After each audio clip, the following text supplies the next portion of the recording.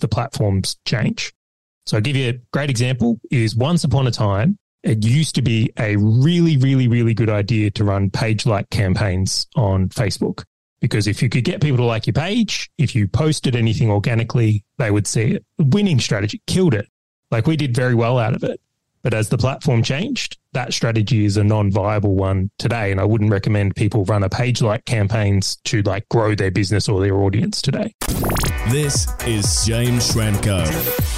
James Schramko here. Welcome back to my podcast. This is episode 1020. Got my good old friend Charlie Vela back. Welcome back, Charlie, again. Again, thank you for having me on the show again, James. I actually love coming on here. And the reason for it is every time an episode comes out, inevitably some people in your community will just reach out and some really powerful conversations will come. It's awesome. So if you listen to this, like, come chat to me after. Nice. So you're a man of many talents, of course. I'm always reminded when we do a podcast that I'm recording on a better camera and a better sound deck and video because of Charlie. You've had a big influence on this podcast. And I'm watching what you do out there. I see your social media posts. I know you like steak. I know you're doing food contests. I know you have been purchasing properties and things. It's all very exciting. But I also see that you're getting great success with media, with running ad campaigns, which is one of your first love languages of online marketing, isn't it? James, you were actually the influence of that. I came to you originally and you gave me the advice. I was doing every agency service under the sun at this point. And you said to me literally these words. You said, you seem to be pretty good at running ads. Why don't you just do that? So I did.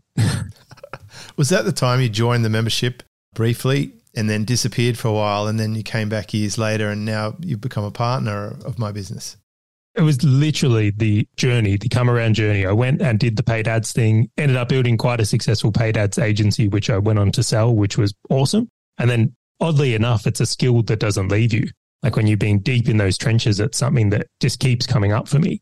And shed some light on that. I think many of your audience will know since then I've actually built quite a substantial media agency where we or I wouldn't say purely focused, but certainly predominantly focused on video podcasts, because that was a massive trend I could see coming and thought that this was inevitably going to be something we would want to get on board. And to your point is your video looks better because of it. The video rig I'm on is what it is because of it. And I think you could make a good case for in the last, let's say 3 years, video podcasts have just exploded.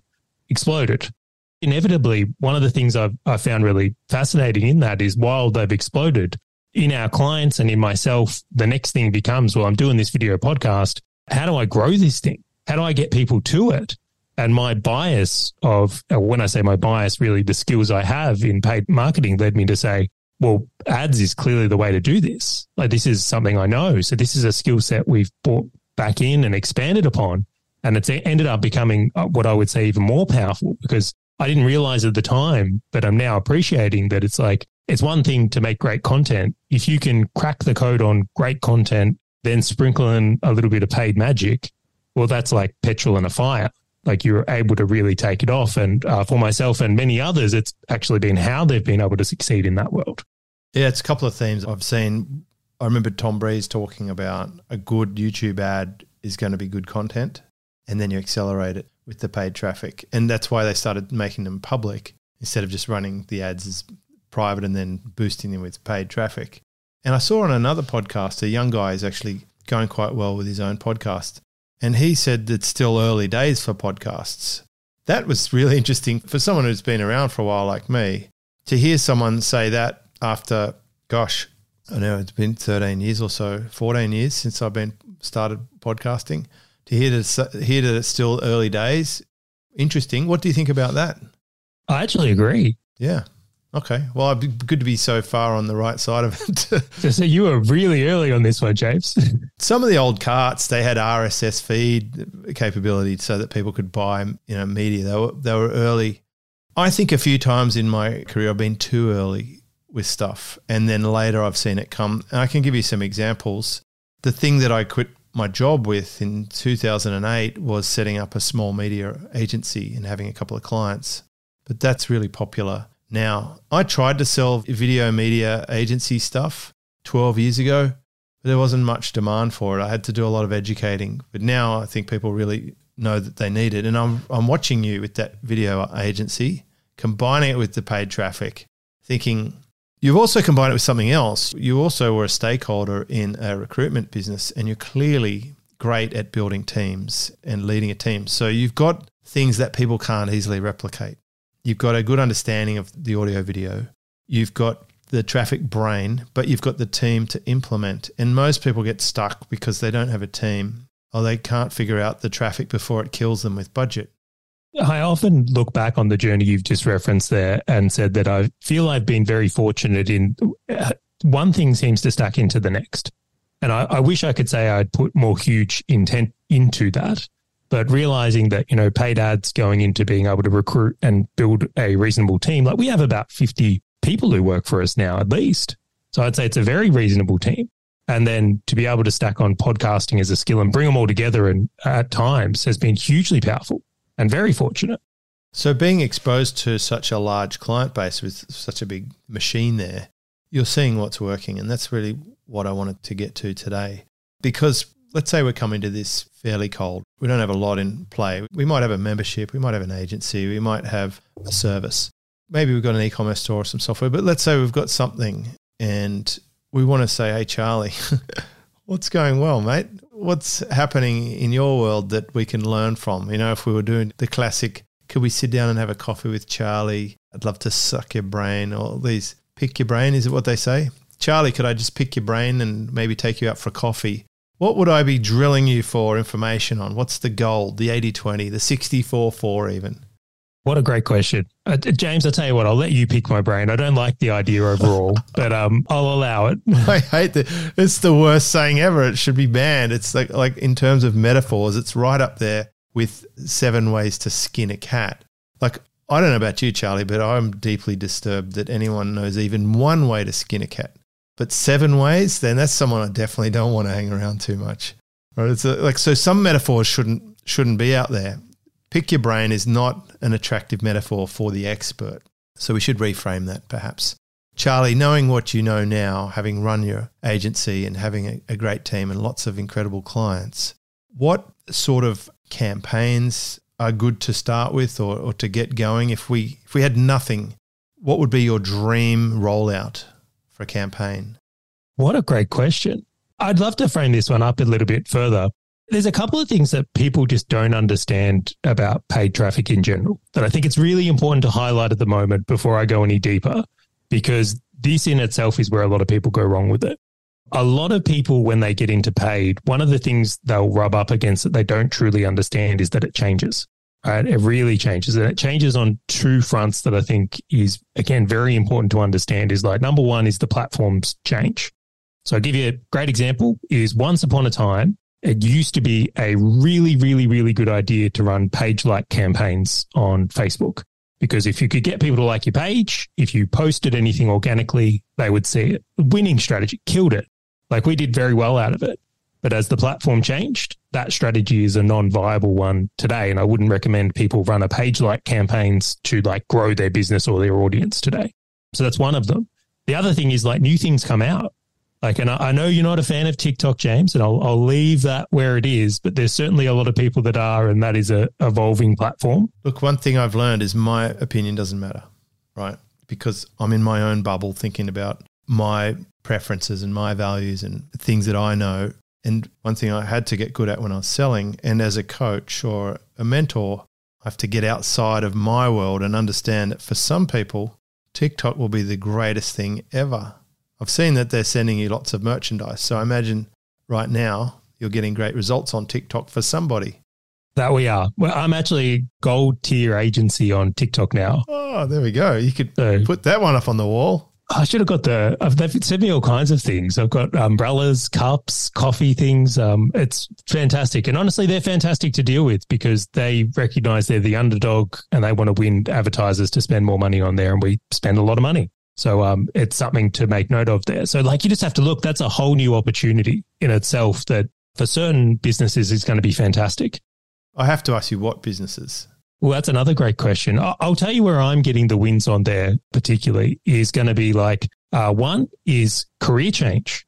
So I'll tell you right now, if you're targeting people millennial or younger that are looking to make a change in career, I think it's a fantastic one. We also do quite well in the finance industry on that one as well. I think is a really interesting one. And then hobby niches.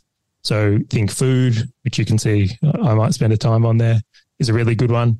Think cycling, think fishing, like anything that would fall into a hobby niche, fantastic platform for. I think it's really great because that's where people are going to consume. And I just love to make this one point on TikTok before we jump off the topic of TikTok. You got to remember when people get onto TikTok, they're there to actually watch things. Like they're there to engage in content. So their consumption rate is through the roof compared to something like Facebook or Twitter, which is largely like scroll based. It's distractionary based. So for the right businesses, it's a really good move. Not all, but for some, I think it's a really, really good move.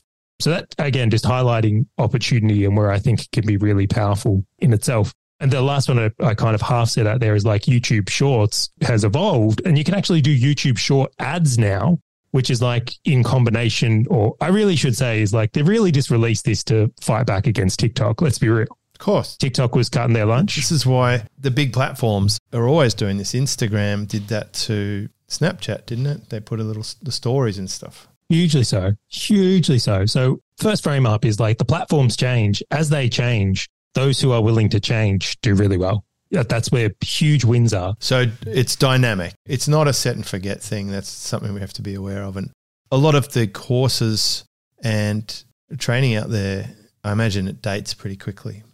Hugely so. And that's why I really want to frame this is like someone might be listening to this episode now, but if you listen to it a year from now, it may not be as effective. And if you're also following a strategy you maybe picked up 6 months ago or a year ago, like I'd be very cautious of like watching for result compression. Result compression. There's a new one. Is that like a diminishing return? Completely. Yeah. And that's the way I look at it. What tends to happen is like we were doing this, and I'll even just tell people like a year ago, I was doing a Facebook group strategy. So we were getting people into a Facebook group and then promoting things from that, whether it's podcasts or whether it was offers and things like that. And it was working really well. It was like an absolute killer strategy, but it's like it's actually it gradually declines, it decays. Was that because internet marketers ruin everything? That's part of what causes these cycles. Because I was coaching a guy who was doing that successfully about 3 or 4 years ago, and then he started teaching it.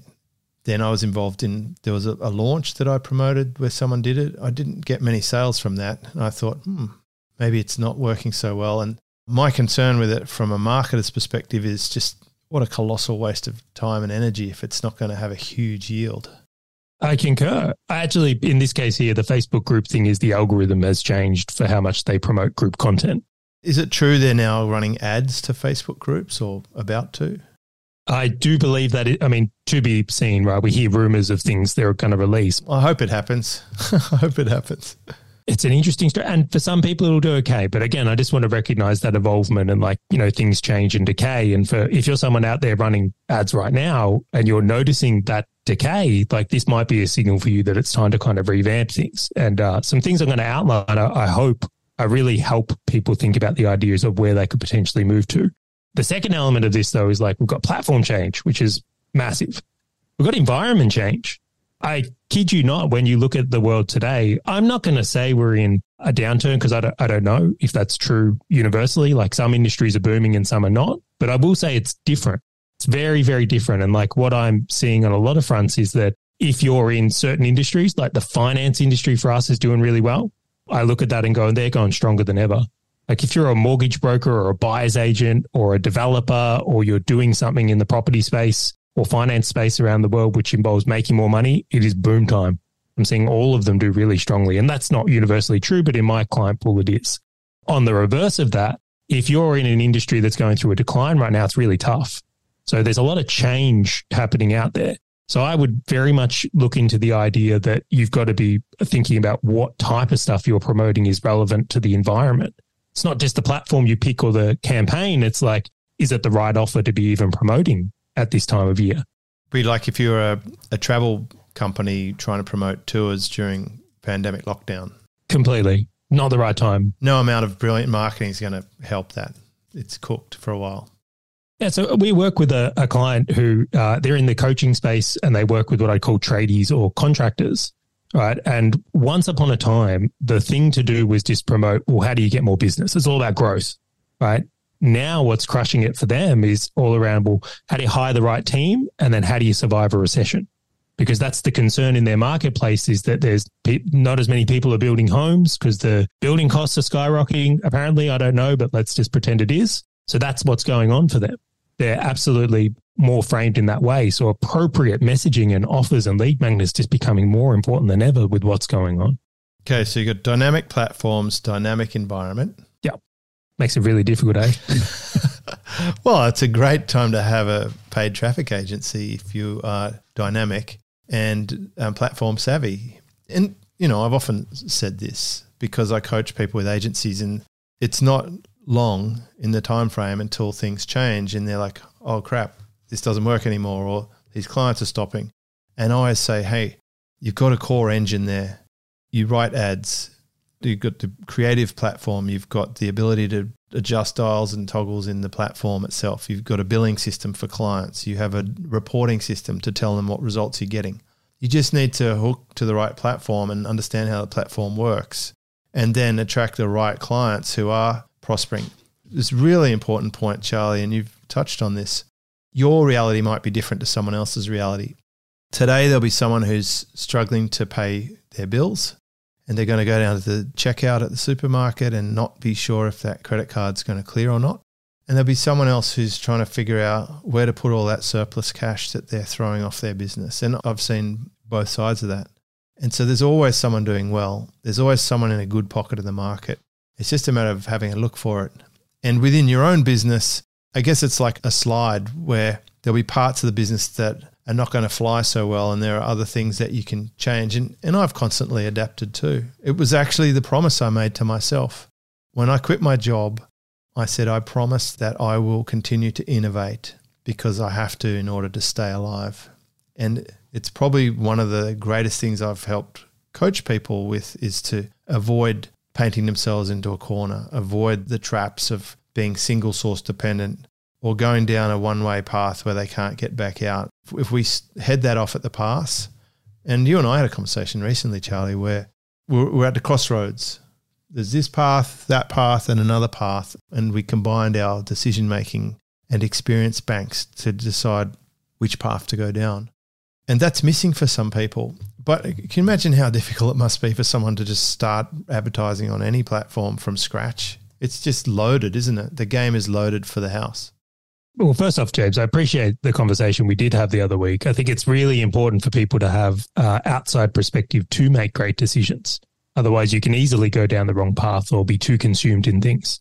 The second one I'll say is with like media buying and ad buying today and campaign strategy, I'm unsure if this is something you would even consider doing yourself anymore.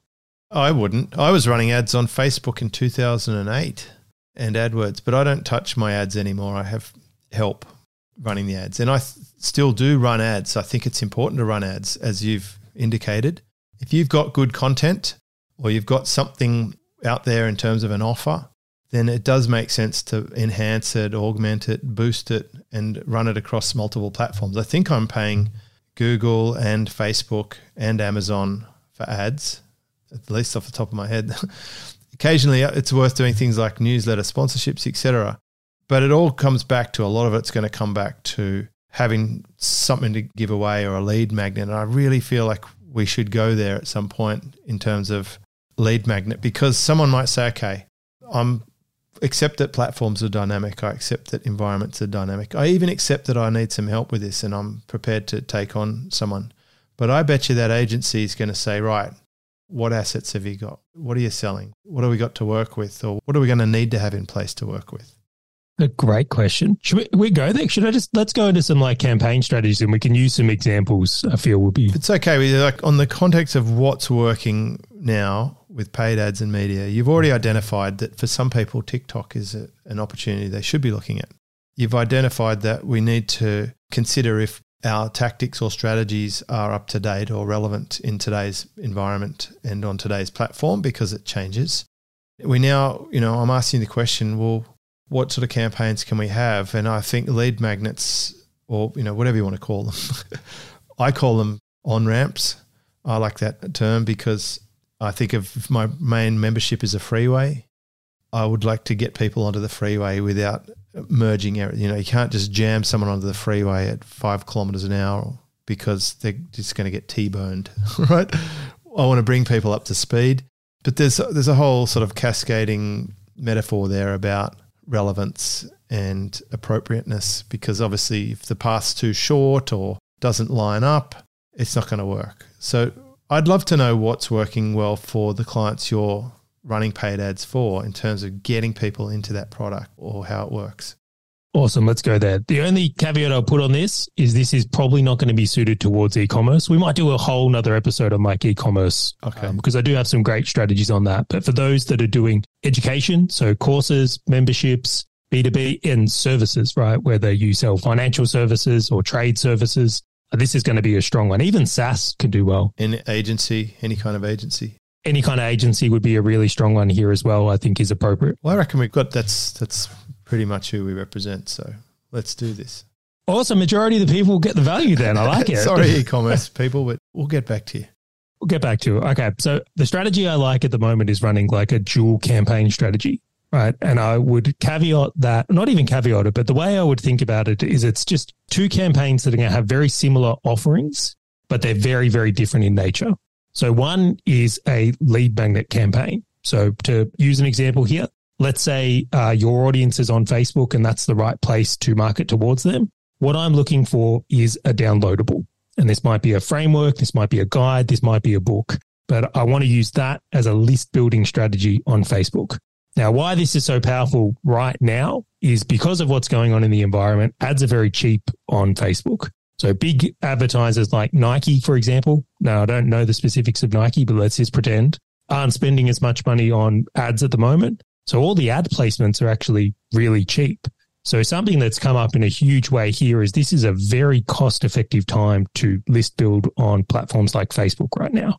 So I really like a very well correlated lead magnet to what your business actually does. And I like putting that out there with the intent of let's grow this list and nurture them into our offering. So that's part one of it. On that, can I ask mini questions on that? You can ask as many as you like, James. We're here on your show. You get to discern that. I have to be a good host though, Charlie, and I'll make sure that my guest gets to talk occasionally. I have been known to steamroll.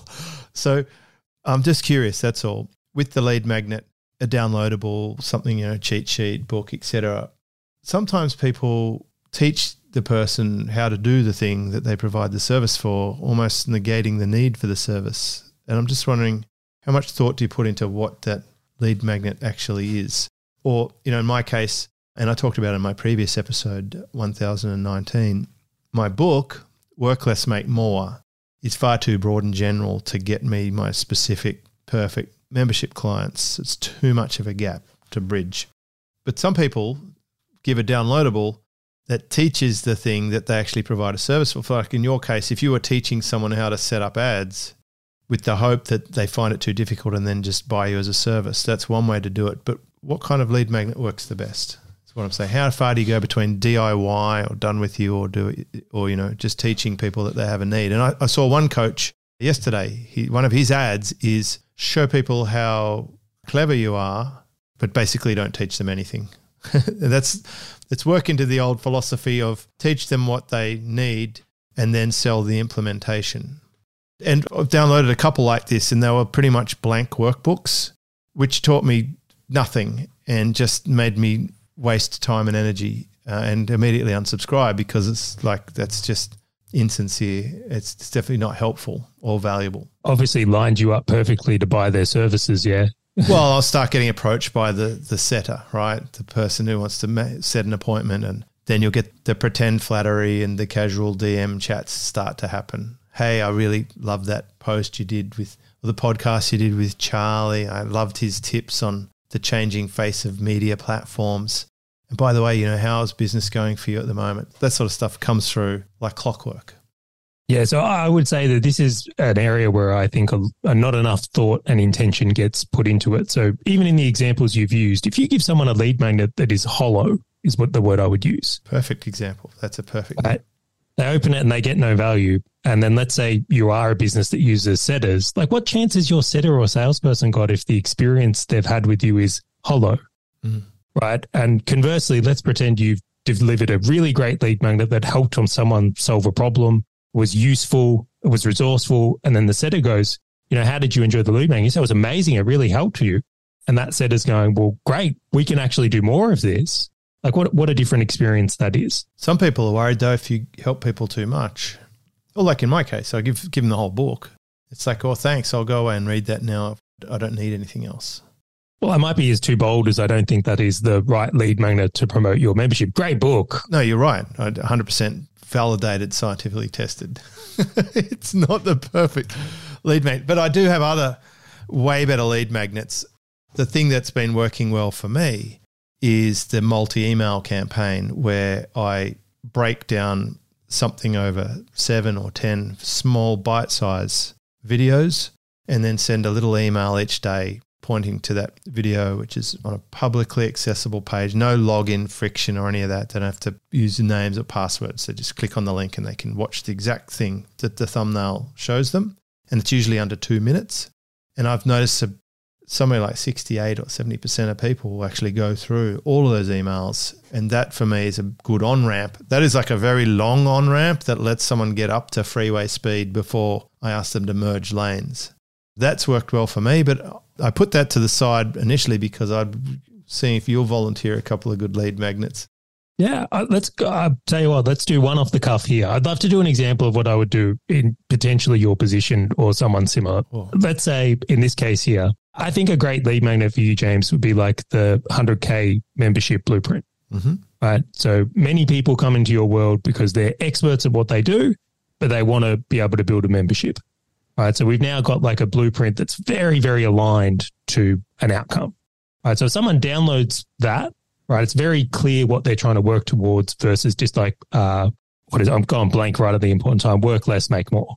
Right, so very, very different intent levers. So let's say I would probably run that on Facebook ads because I know that's where a lot of expert market is. I think that's a great place to run it. Now, if someone downloaded that lead magnet of the 100K blueprint, and then you've got potentially these, you outline the blueprint of what it is to create 100K membership. And then someone goes through it, they learn more about it, they see it's possible, maybe there's a couple of great case studies in there. Then on the back of that, if they would like help with actually doing that thing, they do it through your membership. That's a really great alignment. That's something where the alignment of the lead magnet just works really strongly and I think would probably benefit you very strongly there. I think that's a really good power move.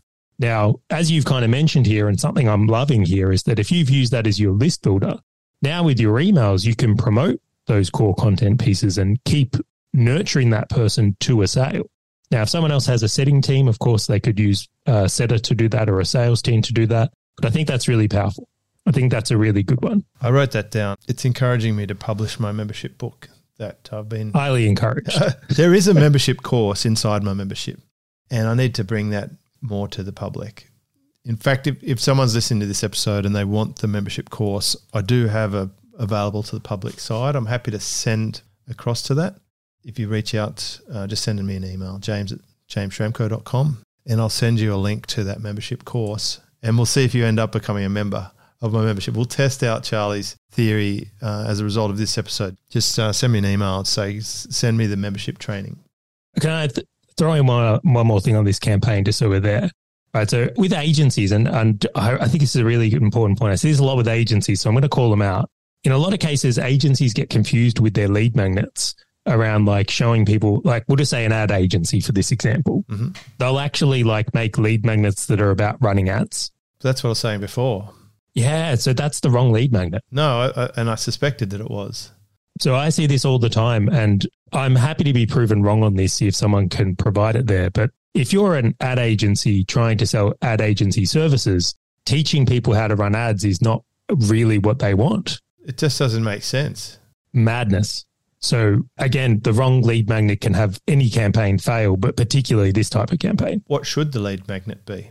Yeah, so I much prefer for like services and ad agencies, or in this case, we'll call it services is more of the thing here. It's like, don't teach your clients to do the thing. What you actually want to be more focused on is like providing case studies and proof of how the thing can work for them and give them a level of understanding on how they can be successful, right? So I look at that and go, for myself as an ad agency, what I actually want to put together is something where people can see how they can win in working with an ad agency. That's the frame you've got to be operating from. For my agency partners, I've always recommended they do some kind of diagnostic or review. It works beautifully well because it's like a test drive of a car, which is something I was familiar with. So you've started the communication process, so you know if they're actually communicating well or efficiently or making sense. They're having a look at what you've got and making a judgment. So now you can gauge their experience, their expertise, their ability to see if there's something there that needs help or not. And occasionally they might say, you know what, it's all perfect. There's nothing we can do for you here, or you're not a good fit because of this or that ever.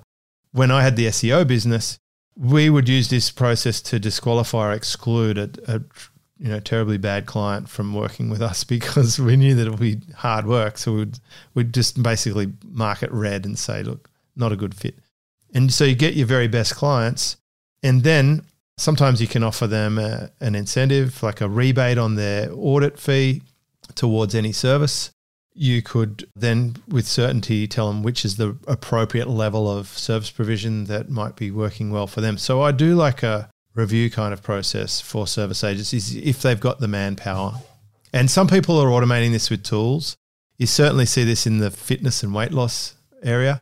People punch in details and then it analyzes and gives a score and then prescribes the right package to go forward. But if you have a human-powered agency and you want to take it to the next stage, I think that's always a good thing to do. Yeah, so let's unpack that even further because you're kind of nudging on my second type of campaign. So The first type of campaign I've mentioned has been like a list growth campaign. Yep. I think it's a really great time to be doing list building. I really do. But you couldn't build a list for a review or a diagnostic? Completely can, but that's our conversion campaign, okay, right? Because that's a much stronger campaign, not so much in the area of like audience growth. That's a great campaign to convert leads into sales. Yep. So in the combination of an agency here, I look at it and go, maybe a great lead magnet is like how to hold your ad agency accountable, right? What do you need to know about ads so you can work with an agency? So this is a consumer buyer guide. Yeah, fantastic one to do. Like Joe Polish did with carpet cleaning. Nailed it.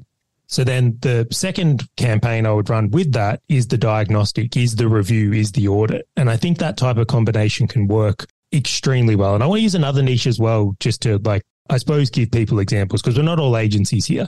Right. So we work with an organization who's in the sales niche. They do sales training is their niche. Right. So a lot of their lead magnets are very focused on how to overcome an objection is a really good one for them. So if someone's struggling with that, they can get a guide that could work really well. But then the conversion campaign might be, well, let me review your script.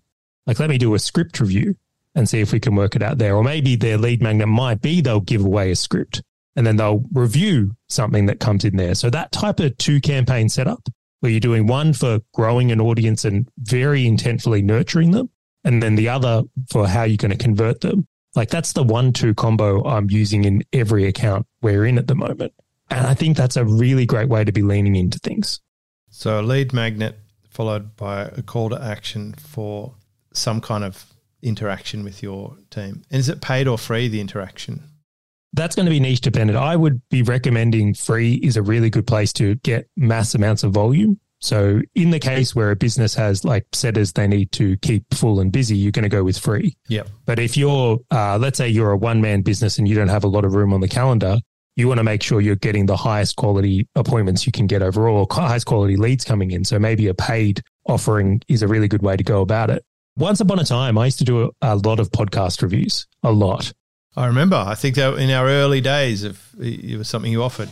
Until it was 30 hours of my week. That's too many. I couldn't handle it. And I said, I've got to put a filter in. But did I tell you about the SEO audit? When we went from free to $20, it cut down the audits by about a fifth, to 1/5 of what we were getting.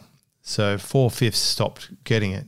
But of the 1/5, 80% of them went on to be a customer, which ended up being exactly the same number of net customers.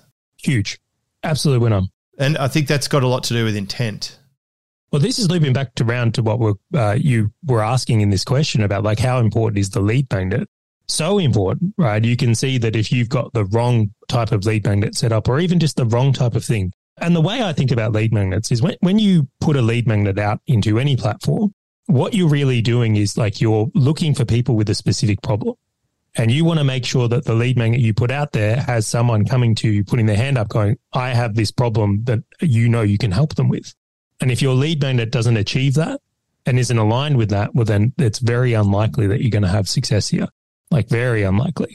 And we can go through some more examples if you like, or we can talk through some different ones here. Like we can take this conversation where you feel appropriate, James. A couple more examples, I think, because this is probably one of the most valuable episodes that I've recorded for a long time, notwithstanding the fact that I was away for 3 weeks.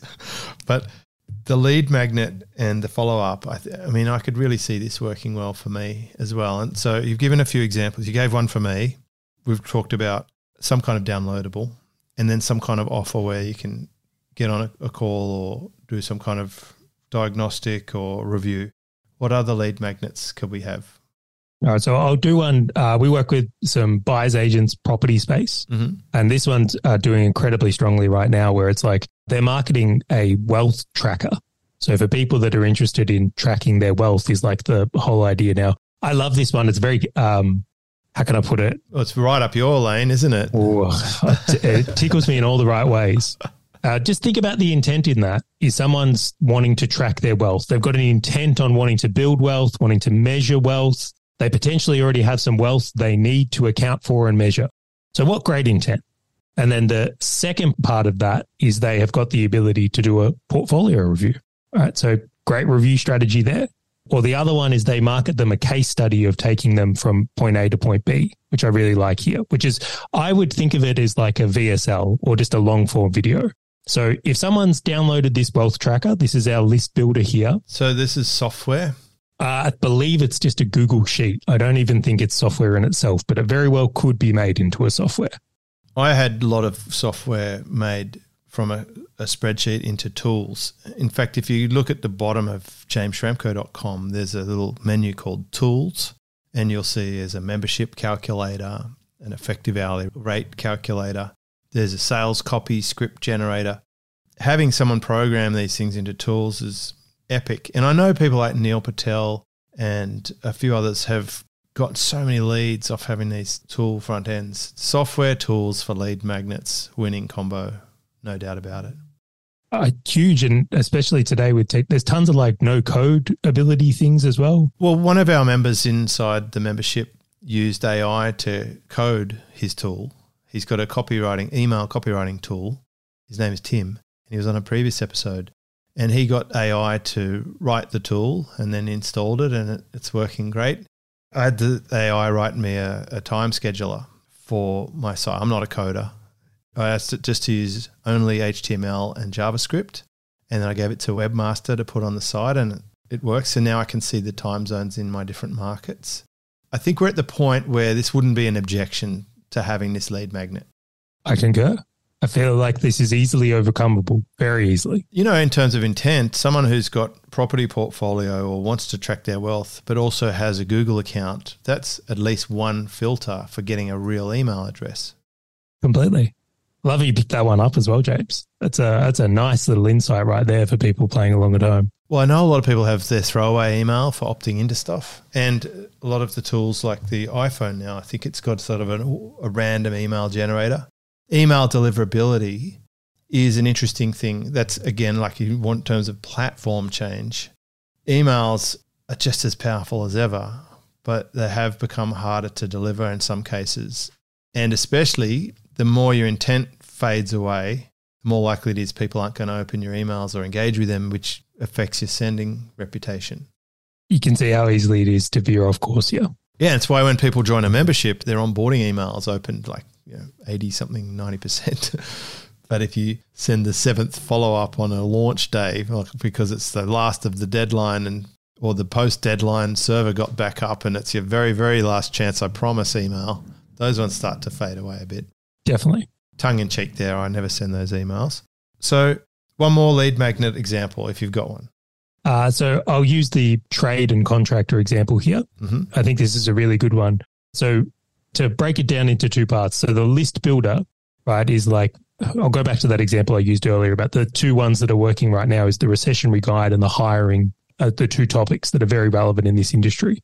So one of the lead magnets we use is actually like would you call it like a job interview question list? Mm-hmm. So if you're going through hiring right now and you're wanting to hire people, it's very intentful that you have good questions to ask people on a job interview. We've also done like a job ad template. So if you're putting a job ad up at the moment, like this is the template you can use to help with your hiring. So it's a really critical piece where for someone to want that, you know they've got a hiring problem or are thinking about hiring right now. So a really strong solution. So that's your list builder campaign. The conversion one of that is that when someone comes on board is they've got a whole hiring training and thing that they sell in that ability there, which is really strong. So great connection between the campaigns. And you can see that in that example there is the two lead magnets I've said, the nurturing feeds into the conversion campaign. Like it very strategically feeds one into the other. So if you are building that list on that list builder side, all your nurturing is just pushing people into the other campaign as well. So you're not only getting traffic from promoting your conversion campaign through ads, you're also getting it from your email list as well, which I think is incredibly powerful. It's brilliant. And it's a lesson I learned in the beginning and then forgot for a while. But when I started online, my first sales were as an affiliate for website software building tool. And I got commission for that. And those people, when they claimed their bonus, went onto my database. So my first email database of a few thousand people, every single one of those had purchased software for $200. Imagine how much intent and clarity I had on the type of people on that list. From there, I was able to start helping them with other solutions like ranking the site better, improving the sales copy, helping them make more sales. That every single person on that list was a buyer of this exact software. So the intent level was through the roof. And we forget that over time. People focus on the vanity metric of having a big email list or a lot of followers, but if it's not with the intent, it's useless. I mean, the only person they're impressing is themselves. That's probably one of the big things to note in here when we're looking at what's working now and like what's changed. I very much once upon a time was one of those people that said like, big email list, let them fall off the list, it'll naturally filter itself. So again, you might go really broad, promote something hugely, get 10,000 people and then let attrition happen where you're just taking people off your email list. My views have really changed to quality these days, where you can see that you might get, less people onto your list by promoting one of these more intentful lead magnets. But the people that are on there have a much higher degree of chance of actually purchasing from you or becoming a client or buying your products. And I think that is well worth putting effort into today. A smaller, hyper-responsive list that is actually inclined to do business with you is far more valuable than going broad. Unless you sell advertising to that list. Oh, there's probably unique circumstance to that, yes. Well, I was thinking about my surf site. I built up quite an email database with a competition or a quiz. It was a quiz funnel. It's like, how good is your surf knowledge? And it asks questions, like what's a kook, for example, and they got a score and it printed them the result. And then they could share it. So it kind of went viral. It was pretty amazing. I've built up quite a list. One way to monetize that would be to sell someone the option to send an ad to that database. But in the surf market, it's pretty hard to make sales directly to that list. There's not much they could buy except for surf training, I think is one of the few things. But ideally, I'll just sell that entire site to a big surf brand one day. And that will be the exit. But in the meantime, I'll just sell ads, right? Ads is the way to go. So that was the only use case I was thinking of where having a big email list might be impressive. Can we go a little bit more deeply into that one though? Please. So you've got a very clear intent around that. So that strategy would potentially work. But if I was going to go into the surf industry right now and I looked at it and I go, well, for me, one of the things I'd look at is going, well, I think a neglected sub niche of surfing is bigger guys. So if you made the tall guy's guide to surfing, right, and what you need to do differently, that's going to speak very intently to a market, which would be perfectly in line to selling them products that are specific to their needs that they're not going to get from these generalized things. And you might even have big guy surf training. And this was me, by the way. I'm 6'3", and at the time when I used to surf many, many moons ago, I was 85, 90 kilos. So I was a big guy getting around. I couldn't, rip one of those 5'2" short boards. Well, I'm a big guy. Then I sell my boards to other big guys, right? We have our own community. that is, as I said, we look at it. And then, of course, you've got the beginner market. Every time someone buys one of my surfboards, I get a very strong handshake because they're going to be 6 foot tall and they're going to weigh 90 or 100 kilos, right? I found an interesting one in the golf niche the other week, which golf is something I'm endlessly fascinated with. But there's a whole market of golf related to basically the older people, because their flexibility isn't what it used to be, their strength isn't what it used to be, and like they've got to make the most out of the power they have. So again, there's these subsets that would be really powerful, intent-driven lists you could build in any market that may actually be more valuable than a broad market. But bringing this back to paid and what we're talking about here, this is coming around to how you can be a little bit strategic in what you're putting out. I'm sure you could build a generic list of contractors or tradies. I'm sure you could build a generic list of investors as well, or agencies. But when you get into some of these specifics here, that intent level can align much more strongly with the business. I think this is the single biggest takeaway from this episode is intent. Just don't waste your time on anything outside the bullseye of the target, because that bullseye is infinitely more valuable than the outer rings. And if you're not even on the target, stop it. I've seen a couple of social accounts, so there's a few people on Instagram, and I look and they have a lot of followers, but when they post, they get very few comments or no comments and just a couple of views. And I'm like, okay, so they've purchased likes. That's the message that I'm getting. The intent is not there because the initial intent of getting a lot of followers was flawed in the first place. It actually works against them. You think, well, okay, not an actual authority, just someone who decided to pretend that they are. And it's just, it backfires terribly. It can. Can I tell one little funny story here about lead magnet goes wrong? Yes, please. I think just to go even further than that, one of our clients, I won't name them all the niche, but I will say that the offer they put out there was actually around cash flow, right? So they said like, and I'll mention a few of them as like, you know, how to buy real estate with no money down would be like, they don't have cash offer, or like what to do if you're in a business where you don't have cash. Now you can see that you're very intentfully putting out to a marketplace and advertising towards people that don't have money. So what would happen if you were to advertise towards those people and try and bring them into your business? If your intent is to make a sale to people that don't have money, you're probably going to be running up against a very hard intent there. It's classic. It's like right up there with the win an iPad competition. Completely. Horrible intent. You'll build a list of people who want a free iPad, which is pretty broad. I concur on that one, James. So do you still email people after this? Is that step 3? Yeah, well, you're going to be entwining these things. So if your list builder strategy you're doing is getting people on your list, you should absolutely be emailing people to give them the thing you perhaps have promised them in the ad or downloadable. Of course. But then also nurturing them into your second campaign here, I think is really powerful. But at the same time, I look at it and go, and we were literally talking about this before the podcast we hit record, just how long it can take before someone actually buys something these days. Like in your words, and I hope you don't mind me quoting this, is like sometimes it can take 12 months before someone buys from you. Oh, I think my buyers do take 12 months because I'm not an aggressive salesperson and I don't hype. Maybe other people market way better than I do. But also people's environment changes, their situation changes, where over time they sort of fall into that bullseye of where I help people. I just had someone join yesterday, and she's right in the middle of a significant revenue share deal opportunity. And so she's just said, right, I need your help. How do I join? And I'm in. And it's like on.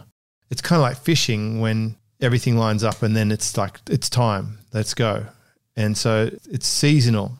I think that's a really good way to approach it, especially if you're a coach or helping people.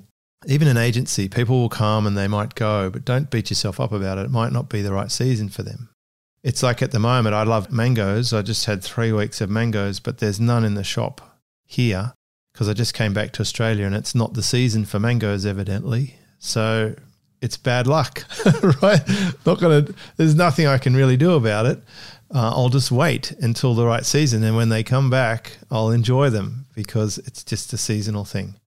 Yeah, I just know in type of business as well. I used to do quite a bit of work in the pregnancy market. Right, it's like people who are only pregnant for 9 months potentially. If they just have one kid, obviously if people have 2, there's times in certain markets where it's like you're going to have a window to work with them and your nurturing cycle should be very based on the window of that market. And then in other things like hobby markets where people do these things for decades. They'll never stop. then it's very much worth approaching your nurturing from like an ongoing basis and a longer term relationship basis. Wedding Market was a classic. Short span. I like Dean Jackson's idea of wedding planner. That's a good lead magnet because you get in early and then you can line up beautifully for where your bit, if you do the cake or the outfit or the venue, at least you're getting it at the top of the cycle so that you can then distribute the leads wherever you want. So you mentioned before a video sales letter. Are people still doing video sales letters or long videos or webinars? Are they still a tactic? Hugely so. And I would actually say there's a resurgence in popularity if you're doing them right. Mm-hmm. And I would say there's also some great results coming from what I'm seeing on my side of things. And I would think about it in this way. Just imagine you've got someone who's watched a 10-minute, a short VSL, I would say, compared to some that are out there. If someone's consumed that amount of content on a topic with this level of intent we've been discussing from here, so maybe it's a whole case study on how to build your 100K membership blueprint, James. Like the quality of a lead that comes after that depth of consumption is massive. And I think is, if you're wanting to generate quality leads or quality business, really powerful strategy. I would go out there to say that you would have to think about podcasts and YouTube videos as kind of VSLs these days as well. Like people are spending a long time engaged in content and it is working to a degree. So I just think of it as if you can have a lead consuming a depth of your content, whether that's from podcasts, whether that's from emails, whether that's from VSLs or webinars, that can work really well. What I find interesting is there's actually very little difference between a VSL or a webinar. It's just what people tend to label them as to not have them appear as marketing things. I've seen people stop calling things webinars and they call them masterclasses or info nights or things like that. Oh, I never called them webinars. When I started doing them in 2007, I called them online training. Perfect. Because no one knew what a webinar was only people in enterprise who had, Citrix accounts or whatever they were called. GoToWebinar was very rare. And now it's easy to do video. And I like what you said about podcasts. It is the ultimate sort of native platform to distribute good content and education. You ran me through a potential lead magnet for my business. What lead magnet do you have for your agency, Charlie?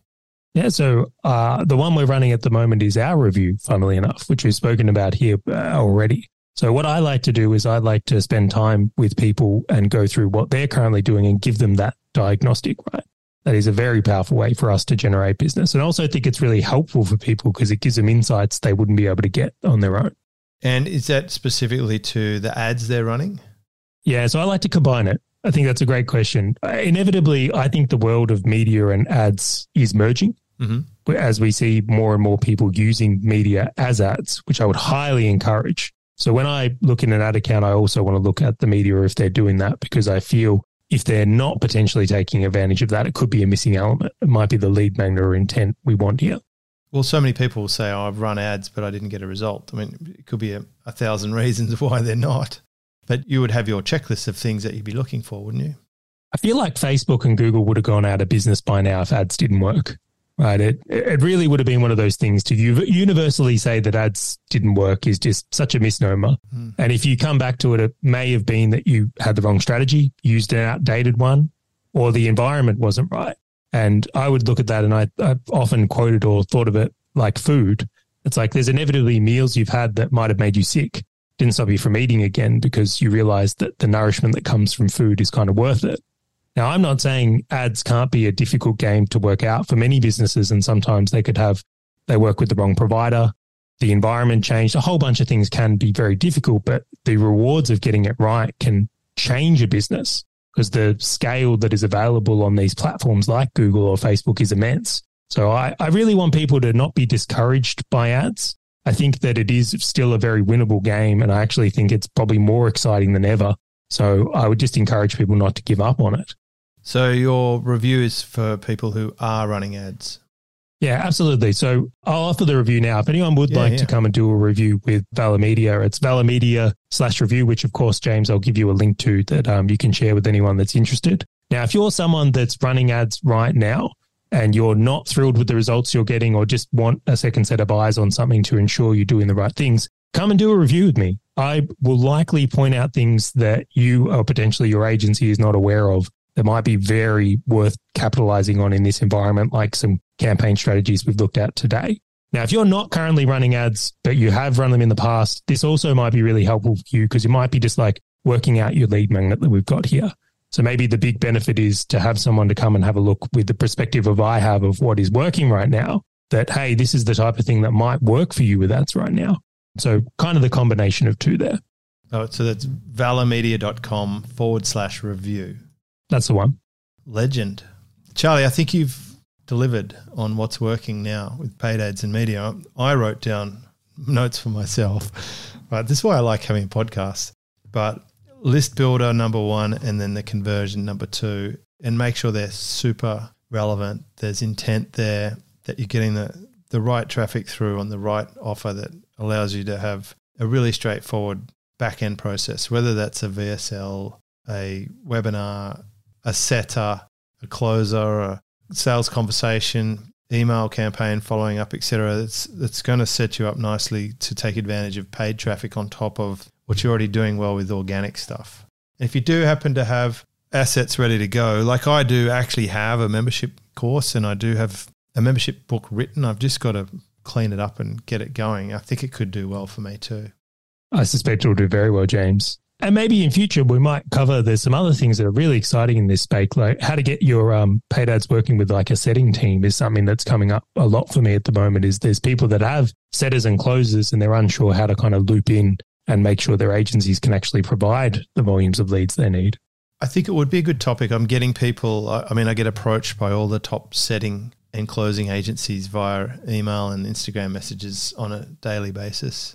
There's hundreds of them. I wouldn't know who's a good one or not. I also know there's pros and cons. For me, it's always a bit weird when someone I know, like a friend of mine, starts DMing me setter type conversations. It's like an alien took over their body and I don't know how I feel about that. It doesn't feel right to me. Can I leave a little bit of a cliffhanger here? Sure. All right, let's do it because I know we won't have time to go into the depths of this. But even in this conversation, if you were feeding a setting team leads based on what we've discussed so far, leads that are coming in having downloaded these types of lead magnets and been through these types of videos and this level of intent, I suspect they would have a substantially higher success rate than if they're cold DMing people weird things from profiles when we think they're your friends, but they're not your friends. Well, that's like, it's not like I even typed the word, type such and such, which I know is the flag for the setter to go into the account and start engaging.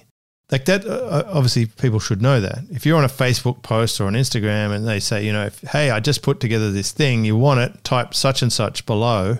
That such and such is saying, hey, my pretend me, my setter is going to come in and start selling you on something. That's what that thing is. But it's not like I'm doing that. I'm just getting cold approached by if I put a like on their page or follow someone. So it starts pretty early. Just like all things, right? I'm not going to put this on the setters. I'd say that's the outer ring of the target. If, maybe I'm on the target because I liked their post, but it's nowhere near the bullseye. It's not the most effective way to do it. And just like there's plenty of crappy restaurants out there, or there's untalented coaches, or there's a variety of things. There's good and bad in all of it. But unfortunately, setting is one of those arenas which borderline, there's a lot of spam out there. And there's definitely better ways to do it. I think one of the greatest insights you've shared today, Charlie, is the fact that if paid ads didn't work, these platforms wouldn't be around. So clearly it's working for some people. Clearly you've got an idea what's working well as an agency. valormedia.com/review. Good luck. Thank you for sharing. And let's talk about setters and closers and stuff in a future episode. We'll do it, James. There you go. We'll put this up at episode 10, 20. We'll put links to Charlie's website and catch you next time. This is James Schramko.